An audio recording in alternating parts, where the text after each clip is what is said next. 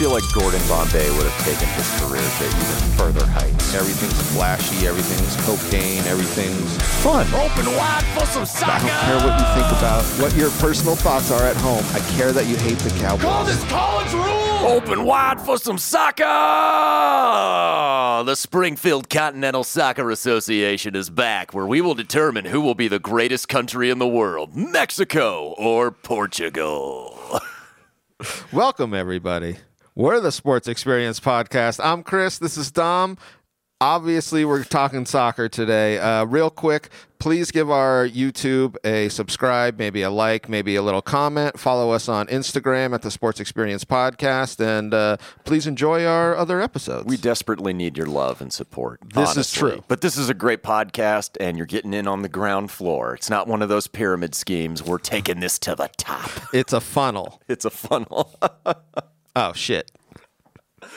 All right, let's get into it. Today's episode is about Ronaldinho. Another one of those sexy Brazilian McLovins, who's a great soccer player. I was excited to research him. You want to start off here, Chris? Yeah, All man. right. Let's get it. Born March 21st, 1980, in Porto Alegre, over there in Brazil. Yes. Grew up pretty poor, and then early on, his brother became a professional soccer player. Yeah, which is pretty cool. Yeah, his brother, I believe, was with the Grêmio team or whatever. Yeah, And, his brother Roberto Ino. No. And I thought it was kind of interesting. They went from being kind of a lower middle class family, and then he ended up buying them what would be a really nice house in a really nice neighborhood. And his dad, at Ronaldinho, at the age of 8, his dad actually drowned in the pool that they bought this house for him, which is just sad. And then Should have stayed poor. Yeah. No pool, no death. Wouldn't have had that pool. Exactly. Damn water. It's like Adam West stabbing the ocean day after all those people drowned. Oh, damn water. All right. But much like his brother, he was a very good soccer player growing up and played the futsal that I think we talked about in the Zico episode. Yeah. So he grew up and was praised for his skill like he is for the rest of his career. The futsal is it's a smaller, harder ball, and it's like a 5-on-5 or a 6-on-6, and it's more concentrated on like ball control and like skill than necessarily like formation tactics like a bigger game is. So it's like an indoor kind of soccer game, and a lot of Brazilians actually say that this is the reason why their ball control is so much better across the board than a lot of other countries. What was it? The Robin Williams, like, oh, I'm scoring. Now I'm kicking the ball. Yes, exactly. I saw an interesting story at age 13, playing on one of the teams. He scored all 23 goals in a 23-0 win. So he was, and this was, so let's get into his real name is Ronaldo. Yeah. They changed it, and technically Ronaldinho is his nickname because he was, I think Inho means the little one or small one or something like that. So it was Ronaldo, the small one, because he was always playing like 2 or 3 years above that. So like that instance Small little Ronaldo. Yes, where he scored 23 goals, he did it against kids who are like 2 years older than him. They're like, just to put it in perspective as to how good. So like he was always in like these Brazilian youth squads. He was always like looked at as like, oh, this is going to be one of our huge stars. Yeah, and he's doing it without fur on his peaches. It's not like he's Eric Lindros where he's playing 2 years ahead because he's also bigger than the 2 years older kids. No, he's yeah. very tiny but very nimble. Yes. But makes the 1997, the Under-17 World Cup in Egypt, scores 2. That's kind of his first international kind of breakout performance, right? I think he was the first player to actually go through all of the youth. So he played in like youth 17, 19, 23. A lot of the times they'll like skip those, and I think he played in every single one. He was the first Brazilian to ever do that. Take that, Pele. Yeah. So I'm just saying he was definitely sought after as like this next big star. And you're right. This is when everybody was just like, oh, he can play on this next level. Yeah. the little Ronaldo. His coach on the Gremio youth team said he was a cut above the rest. So that's some pretty impressive words. 1998, 1999, he had 22 goals in 47 matches for them. Which is so this is where he really came into the Brazilian league, where they let him kind of like become the player because he was 18. Yeah. He was going on 19. And, hard 19. And he exploded on this Brazilian league. And I think one of the probably defining moments of his career was he was going up against Dunga, who was the captain of the 94 World Cup team. And he ended up flicking the ball over his head. Oh, yeah. And people are saying, like, how could you do that to the captain? How could he do that to our, national hero? And they were saying, like, because he was essentially the best defender at one time in Brazil, and they were just like, oh, here's the passing of the torch. It was one of these situations where you're like, man, this kid is going to be everything. Amazing, because he had all the natural ability, like, in the world. And we'll get into kind of later in his career what happens. But this was a guy that just had everything, physically. And what they were saying was he would play the game with such joy, and like shit like that where maybe somebody wouldn't do like a flick over. Like he was just like, no, we're here to have some fun. We're here to, because if you ever watch him play, he would play with this huge smile on his face all the time. Stodgy old white people going, you can't celebrate. So this is the summer because he did so ridiculously well for this team in the Brazilian league that all of the European teams come in and they're like, oh, we need to sign this guy up. Yeah. So Arsenal tries to sign him. They can't get him for a work permit, which is kind of common back then, where it was harder to get South Americans in for work permits. And then a little foreshadowing, yes. A Scottish team tries to St. Mirren. The St. Helens Mirrens. Yes, the St. Helens Mirren. St. Mirren tries to actually get him just on a loan, which is kind of common, where a club will get him on a loan and then they can get him for a full work permit. And there was a bit of a fake passport scandal where they tried to... Essentially, they were like, all right, show us your passport, and he gave him a fake one. So it was kind of... It said McLovin on it. It was kind of a weird... They were like, it wasn't his name because he was going by this nickname, and there was all this shit that was like... And it's less regulated, if you will. It's like the fucking bench warmers where he hands him the thing written in crayon, I am 12. Exactly. Silencio mijo. This is you? Carlos. So with all of this kind of going on, we see... kind of like a delayed transfer, and who ends up picking him up is Paris Saint-Germain and PSG for about $5 million. Now, this is a debated transfer because technically none of that money went to the club, and his club kind of turned on him at this point and said that it was his fault when technically this was like the Lionel Messi. Oh, yeah, that's right. Where normally... South American clubs, like this is like a commodity that they, produce these guys, and they're like, we need to get paid for this, and they kind of let his contracts kind of falter, and as a result, they kind of missed out on money that they felt like they should have gotten. Well, yeah, these amazing players are what keep these South American teams afloat as far as just like, hey, we'll be able to play the next 5 seasons because we developed this kid, and here comes the money, Well, it is for some of these clubs. It is a huge cash windfall that they, you know what I mean? Like they felt like they missed out on this huge, for sure, star because everybody could see him being like this next star. Yeah, it's more or less like send him to Europe, get that money, get that cash money. So August 4th, 2001, he plays in his first game for is it the PSG? Yep. Oh, okay. So he really starts doing pretty well for them. Yeah, he starts off first half of the season. He's trying to get into the flow of the European game. He struggles with a couple of injuries, and then in the second half of the season, oh man, he turns it on. But people were saying like right away. So even when he's killing it second half of the season, right away there's problems in the locker room. Yeah. Mm-hmm. And this will plague his entire career. the coach, Luis Fernandez, came out and he was just like, he has too much love for the nightlife, the Parisian nightlife, which is what the Paris kind of like bourgeois nightlife is or whatever. Yes. And he said he had too much love for that and he didn't care enough about soccer or like the training aspect. He loved the game soccer, but he loved also what came along with it, is what I've been reading. I'll tell you what. There was a quote by him that he said, "We're talking about practice. We up here talking about practice."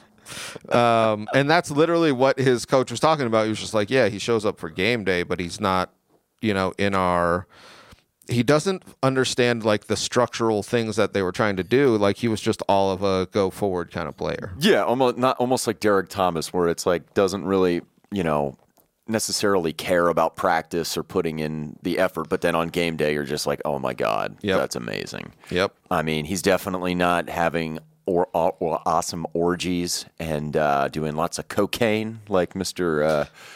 What's his name? Maradona. Well, it's actually interesting because Maradona was one of his idols growing up, which is super rare for a Brazilian, but to love a Argentine player. But it was so much so that everybody thought Maradona was such a huge player. But they kind of mirror that. It wasn't cocaine. It was more of just like alcohol and club life or whatever you want to call it. Being out till 3 a.m. Yes, very much that kind of stuff. And so going into the 2002 World Cup, there's a bit of a PSG is kind of looking to offload him. Yeah.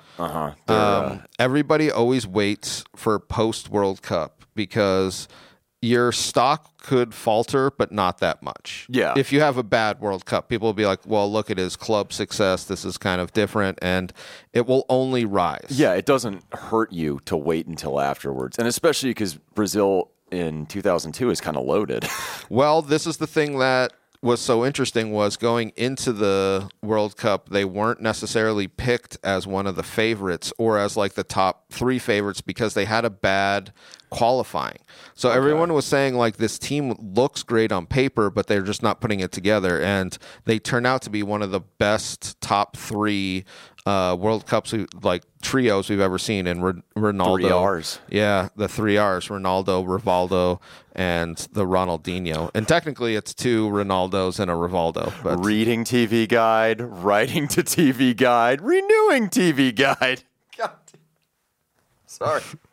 But this is where in South Korea and Japan that Ronaldinho really puts his stamp onto the world. And everyone's just like, oh, shit. Like, in this trio of attacking, look at Ronaldo's hair from this. It's not Cristiano Ronaldo. No. It's a different Ronaldo.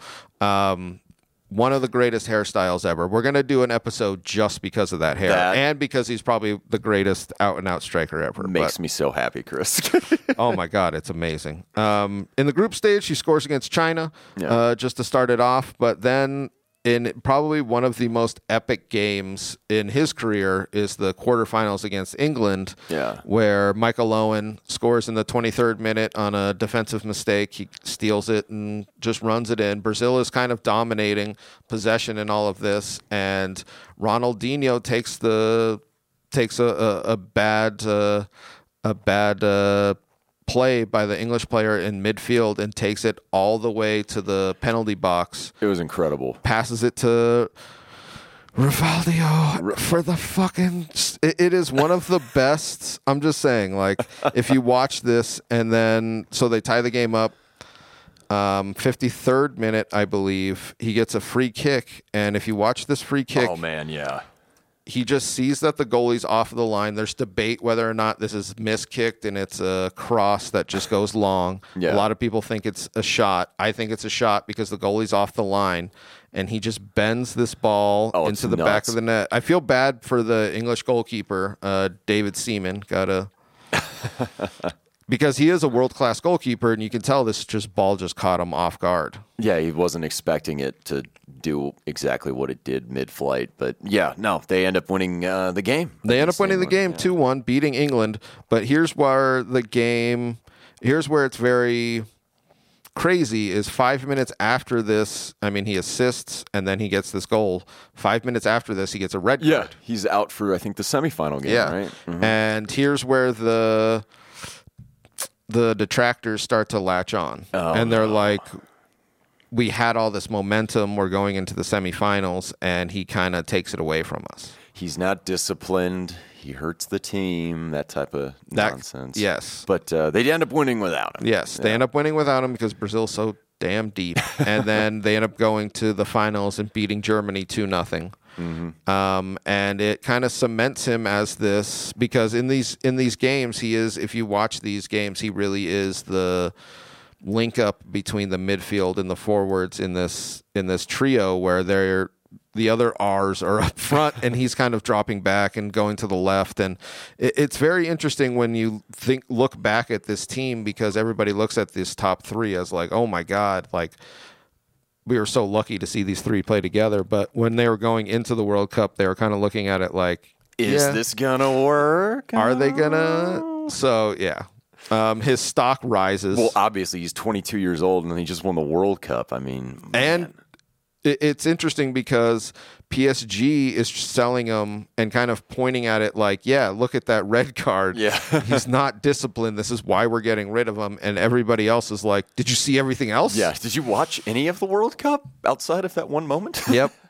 So let's depart from Ronaldinho story and let's get into Barcelona. Yes. So Barcelona's in a huge downswing at this time. Uh-huh. They have a new president coming in. That's right. Joan Laporta. Mm-hmm. And Laporta says he's going to bring in huge stars and go back to the style of play, the Johan Cruyff style of play that always keeps coming back. That had so much success. And Cruyff actually comes in as like a consultant. Yeah. So he's like, because he's not like a GM. He's like I would say he'd be like, if you're equating it to American, like assistant GM kind of in player development or whatever you want to call it. Or like executive vice president. Yes, one of those made up corporate terms. It's just like, yeah, you could run the show and we're just going to give you a hefty payday. They bring Frank Rijkaard in, who was essentially a Dutch player to bring in this style of play that they know that they want to play. Total football. And the three players that they really wanted, Beckham was leaving Manchester United. Laporta said he was going to pick him up. He ends up going to Real Madrid. And Thierry Henry, who ends up staying at Arsenal. Uh-huh. But then the only huge player on the market now is Ronaldinho. Manchester United are looking to fill that Beckham space. Yeah. And Barcelona, who had last season, I think they were like in sixth. So they didn't have European football. They didn't have this stuff that attracts players. And he ends up going to Barcelona. Yep. And a lot of people were debating this. So they were saying, because Manchester United was ran by Alex Ferguson at that time. Oh, Fergalicious. And it was such a tight ship that they were saying that he wouldn't be able to kind of go out and have like a nightlife. Oh, interesting. So there was question about that, whether he was going to Barcelona a la like Maradona. Yep. And still kind of party, not like that, but party like kind of in the same vein. Fun European discotheque partying. Yes. Not Roman bacchanal orgy partying. He chooses Barcelona for $30 million. They end up paying a little bit more, but a lot of people thought that Manchester United was the more established team at this time. Yeah. Well, I mean, it would have been maybe a better team move as far as winning, but I don't know if that fit would have been good. Yeah, that's the thing, is he kind of revitalizes Barcelona. So we'll get into that. His debut was actually kind of funny. He was coming back from vacation and Barcelona was trying to get them to delay the game for the weekend. Sevilla refused. They're like, no, we don't give a shit about him. So Barcelona started the game at midnight or at like 12:05 because they were forced to play on Wednesday. Yeah, it was pretty silly, but he had a good start. And then kind of like in PSG, he kind of was getting used to the team and all of that. Barcelona has a rough start their first season. Mm-hmm. They're in 12th, and then he comes back from injury and plays like the second or the last 2/3 of the season, scores 15 goals and propels them to second. Yeah, which is pretty incredible. It's a nice little turnaround for them as far as their organization. Well, luckily for Laporta, who was pretty much saying this was like the revitalization, like you're not going to see us falter. They were pretty bad in the beginning of the season, right. and then everybody kind of, and you see this young Barcelona squad start to come together. So you have like Xavi and all of those players start to Spain World Cup guys. Yep, right? start to emerge. The game that everybody hangs their hat on is April 25th, 2004. Yep. They end up beating Real Madrid at the Bernabeu, which is their Real Madrid stadium. So Barcelona's away, first time in 7 years. And Xavi literally said this was the start of the Barcelona rise that we all know. And I mean, that's amazing. This dynasty that was kind of built, and a lot of people felt like it had to do with the fun and freewheeling soccer that Ronaldinho brought to this team. That was really, that's what like Laporta was saying, was just like, we really have changed our culture here, and we need to get it back to what it was. You need guys like that, though, in your locker room. I mean, not necessarily the partying, but just somebody to keep everybody loose and everyone, like, keep the chemistry going with all sorts of different personalities. So. They could switch. That's the only thing with the partying, but you're right. With the looseness, with the fun, and there was a lot of young players coming up, so it was very good. 2004, 2005. Oh, wow. Was he good. And this was something that you have to hang your hat on. Was we'll see his decline later, but in his prime, people say that this guy could play. He would go up against some of the best players ever. Not necessarily better than, but like he would be probably on the bench of like the all-time best players in his prime. That's the only thing. So 2004, 2005, he's World Player of the Year. They end up losing in the Champions League to Chelsea. Yeah, what's up? I noticed that during the research. But there was a time, and check out this goal. That's the other thing. He has some amazing goals. He says about this goal, he was just like, there was a moment where I felt like everybody got paused, like somebody pressed the giant pause button. All the other players just stopped, and I had 3 seconds to just figure out what I was going to do, and he just drips this ball and man, like he had so many goals and just like plays like that you could go through and just be like, God, he was a highlight reel. He was like one of those players, almost like a Vince Carter, when he was in his prime. Just like every night it'd be Sports Center top 10 or the Spanish equivalent of that, and did a lot like what Vince Carter did, was revitalize or like create this kind of momentum that Barcelona took.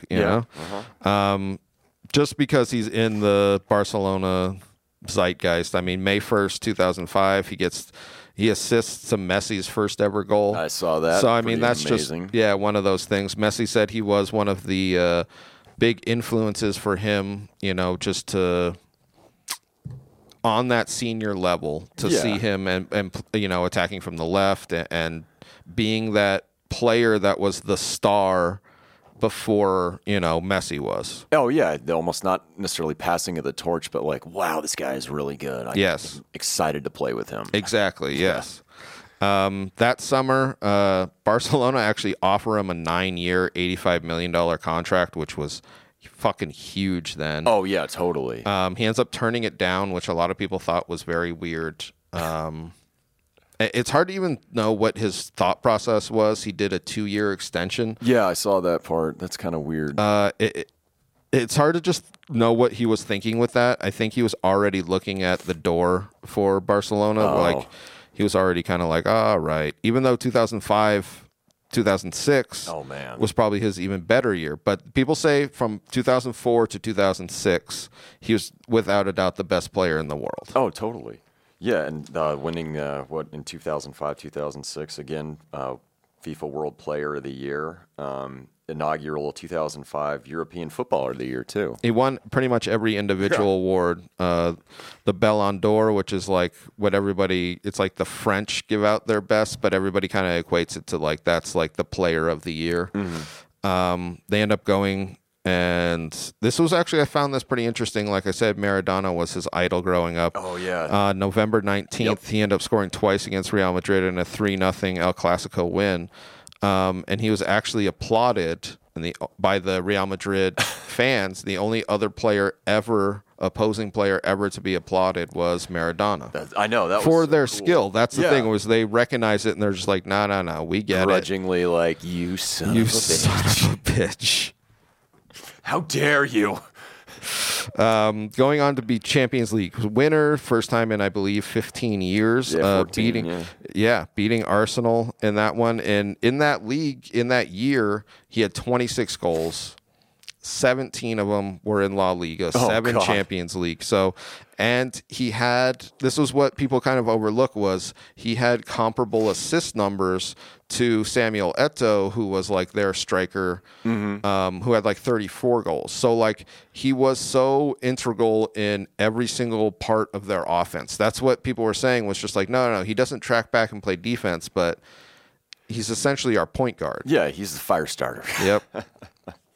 So you want to get into World Cup then? Oh, yeah. Because this is an interesting one, So 2006. here we get into the 2006 World Cup, where people say his career kind of shifts. Yeah, it does. Brazil is looked at, defending World Cup champions. You're thinking, man, Nike had that campaign, I remember, leading into it. This was the German World Cup, actually. This was the German World Cup, and Ronaldo's still there. Rivaldo is gone.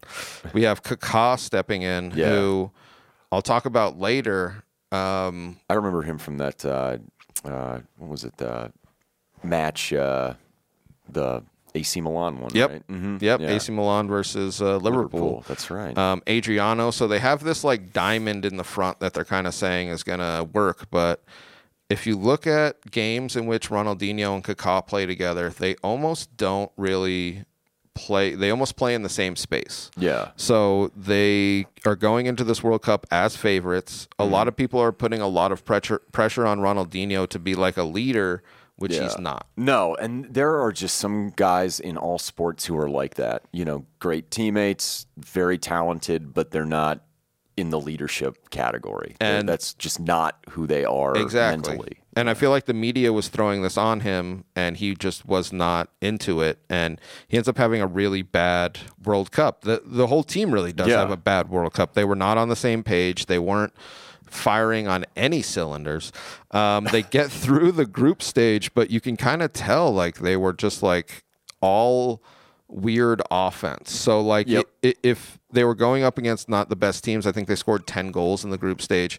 But I remember the commentary being like, wait till they come up against a team that can possess the ball. They can't get the fucking ball back. And that's what France did. They ended up beating them 1-0 in the quarters. And it wasn't, I think Brazil got one shot on goal. Are you serious? Yes, That's like insane. They literally locked them down, and that's what they were saying, was just like, no. They're great when they have the ball. They're not getting the ball. Fast kicking, low scoring, and ties. But yeah, they end up losing to France, so that pretty much dashes their hopes of repeating as champions. And the criticism falls heavily on Ronaldinho. Yeah. You see they felt like he was not at the level he should be. Yeah. Especially as a starting forward, but it was a lot of criticism on him, and a lot of people said that he really did not take this criticism well, especially from Brazilian fans. Exactly. It really affected his mental state. Yeah, his mental state and just the narrative of his entire career internationally and for Barcelona and the other teams that he plays for. Yeah. Too. Yeah. Yeah. 2006, 2007, 21 goals for Barcelona. Well, I'll say this. Coming back from the World Cup, he's still in perfect form. He's still killing it. This is probably one of his better years. But this is when we get Pep Guardiola coming in as coach. Mm-hmm. And Pep kind of had these statements where it was like his partying is getting out of control. Yeah. So it was almost like he is struggling with depression. And towards the second half of the season, it was just like kind of like, whoa, it was kind of the same thing with PSG, where they were like, he's not focusing whatsoever on soccer is secondary to him. Mm-hmm. Yep. Mm-hmm. Which is unfortunate because he's very good. Yep. 07, 08, he has a lot of injuries, and he does not play a lot for Barcelona. Mm-hmm. President Juan Laporta, came out and he said, literally, he said he might need a new challenge. Yeah. It's just the truth of the matter where you can see with some of these guys, they were just like, he doesn't care about shit. Like, it was almost like he would get injured and he's like, he doesn't even care to come back from his injury. Well, at least he's not smoking a cigarette on the sideline like Jay Cutler. Well, this is what detractors say about Ronaldinho was he has all the skill in the world, but can't be bothered to be any tactical awareness or anything like that. He's not going to be your captain. No, essentially. never. He's going to be the best player on your team and on any team he plays for as far as skill-wise. But, yeah, he's not going to take it that extra mile like a Steven Gerrard. Yes, no, exactly. Because Gerrard is like a main staple in the middle. Like, if you stop playing Genesis for karaoke, Ronaldinho will just sit there and pick a new song. He's not going to flip out. Yeah. Steven Gerrard is going to put you in a hospital. And he's going to get studioed. So July 8th, he actually turns down a really big money move to Manchester City, who had just been taken over by the old Saudi Arabian, I forget exactly what it is, but the old Middle East state money. Oh, yeah, that's right. So they just come in and they're literally like, we have all the, like, I think they were offering to pay him something like 20% more than, like, he was going to be the highest paid player ever. He goes to AC Milan for a ton of money, so it's not like it was like, you know. At this time, AC Milan's, because he's always worn number 10, which is kind of like saying, like, hey, he's the best player on the offense. He's that number 10.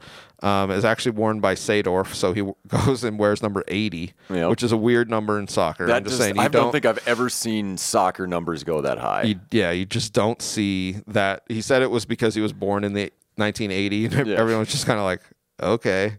Go ahead. Yeah, whatever. Not a great first season, but he was definitely trying to fit in with the Italian game. This is very common where, especially attacking-wise, but we see that he comes into a team, an AC Milan team, that has Kaká in the middle. Oh, no. And that's what everyone was saying, was just like they were shifting him out to the left too much. He wasn't coming back and receiving. Like the World Cup winning team, he was very much like the facilitator. Yeah. And with Kaká being the facilitator, he was almost kind of in lost space. Yeah. So first season, he's not very good. There's talk about struggle with fitness. There's talk about partying too much in France still. Oh, he's going from Italy to France just to party. Hey, man. God, that just sounds... I want that life. Sounds amazing. Carlo Ancelotti actually said this about him, which I thought was pretty accurate. His physical condition has always been precocious. His talent has never been in question. And see, that's the thing, is you can get by on natural talent for only so long. Because if you're not, hitting the gym or keeping up with your body, it'll break down. Yeah. Like, I mean, that's just... And partying and just everything. Yeah. All of it, yeah. So we see him actually regain form in 09-10. Yep. With Pato, who's a Brazilian on the right. And this is actually really interesting because he's actually the assist leader this year for the Serie A. And a lot of people thought he was going to be in this 2010 Brazilian World Cup team. That's right. And a lot of people thought it was going to be Ronaldo still up top, who was old, but was like, this was like his last thing.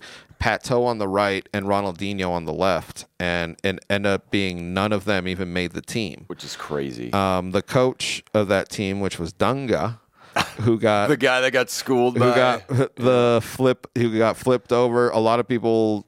Like, this was not a true story, but they were saying, like, if he only didn't rainbow it over his head, he would have been on the team. The truth was he was trying to move away from the classic Brazilian style and trying to get them to play in, like, a different style. Didn't really work out. I was going to say, no, you don't mess with success, right, Chris? No. Like, I mean, I don't know if Ronaldo should have been his starting striker, but... To leave out Pato and Ronaldinho in this one was kind of crazy. Yeah. Just, I mean, as far as not starters, but, Well, they don't win, so, I mean, that says it all right. Yep. So, coming back 2011, he teams up with Zlatan Ibrahimovic, and they are actually... AC Milan is kicking ass at this time. They don't want, this is the last year of his contract, and they don't want to lose him for free. Yeah. So they ended up selling him in the winter, which was really weird. But reports came out that he was just not focused, and you could see his decline in play. Yeah. There's such a mental aspect to it. There's such a like readiness aspect to it. Yep. If you think about it. And that's what's so sad is because he was so awesome. He was. And what is kind of obvious in this later thing is he needs the team to kind of be structured around him. And when he's not ready to be that number one guy, the entire team kind of falters. So they end up selling him to a Brazilian team. And this is probably the biggest fall from grace that you'll see in a soccer. So like, he literally went to from Flamengo, right? Yep, he goes to Flamengo. He does okay there, but it's not. It's not the same player. No, not the same player at Barcelona. Not the same player 2009-10 AC Milan. It's like you could almost see it as like. But you see guys in all sports like that is like when that talent isn't there anymore, it's like off a cliff. It's off a cliff, and it was so. That's the only thing, though, was he was the best in the world. And that's why I think it was so apparent was he was the best in the world to just literally like a middle-of-the-run Brazilian league player. Yeah. He ends up quitting Flamengo because he says that they owed him back wages. He ends up suing them. He goes to another Brazilian team. He goes to a Mexican team and plays a couple of years. But you can just see that he's not the player that he was. He ends up going to India and playing futsal. I saw Did you see that? Yeah, that was cool. They were trying to get a professional futsal league going with like ex-pros and like mainly South Americans because that's who like kind of play that shit. It didn't really take off, but it was kind of a fun idea. Oh, totally. And then he was during his time, because this was when the money explosion happened. Yeah. He was one of the biggest earners. Like you said, Nike campaign. He was huge in Nike. He had like Coca-Cola sponsorships. When he was playing at Barcelona, he was one of the highest paid players ever. And that's when we get into, because he retires about 2018 from ever playing again. And that's when we get into some of his troubles. Yeah, let's go into that. Yeah, It's kind of interesting. July 19th. When is it? 2019. Yeah, July 2019. The Brazilian and Spanish authorities seize 57 of his properties. Which is crazy. For back taxes. I believe he owed something like 9 million or whatever euros in taxes, and they knocked it down to like 6. He went to the Boris Becker School of paying taxes. And we see in the report, they said that they found a bunch of Brazilian and Spanish passports. He's a dual citizen. He got a Spanish citizenship, I believe, in 2012 or something like that. Yeah, he played for Barcelona. But he has a bunch of passports that shouldn't be legal because he's stacking them on top of each other. So some of them say Ronaldo, some of them say Ronaldinho, and this is in the report. Who do I want to be today? He gets fined like 6 million euros. Him and his brother actually. Yeah, his brother's like his manager. His right? brother's like his manager, and they end up not paying the fines. So like literally they're just like, yeah, we're not paying that. So their passports end up getting suspended because before this they're legal to travel and all that because they understand he's a huge star. This is how he makes his shit. He just flat out does not pay any of his fines. They suspend his passports. He's going to Paraguay to do some sort of sponsorship deal or something like that. Yeah, it was like for needy kids or something. Yeah. And the Paraguay authorities stopped him and they were like, this is a fake passport. And he was just like, oh, okay. I am 12. Yes. It was interesting because his manager, his brother, was trying to get him off of this charge. And he came out and he said that he was illiterate. Like he literally said he was just like, yeah, Ronaldinho doesn't know how to read. He didn't know that this was wrong.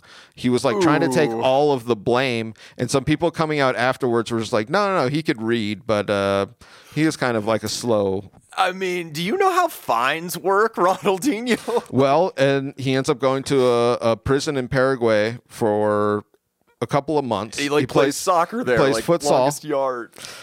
His team wins, and they end up letting him out and they fined him like €250,000. So he has a shit ton of legal problems right now, and they're all just kind of silly. If you know what I mean. Like, they're not depressing or like sad. I mean, it's sad that he's in legal trouble, but it's not like, he stabbed someone. Well, it's back taxes and fake passports. So like white people crimes. Yes. But for me, he'll always be remembered as the toothy grin who was the best player from 2004 to 2006. I mean, the stuff he did in Barcelona, and what people were saying was like, you like the Barcelona from 2010 to 2000 and whatever, 18. Ronaldinho was pretty much the guy who restarted that engine. Exactly. Yeah. Tostao had a nice quote about him. He said, "The dribbling skills of Rivellino, the vision of Gerson, the spirit and happiness of Garrincha," and just like on and on of all these Brazilian great players, like of how he just embodied all of it with his skill. So, yeah. Ronaldinho. Yeah. Great player.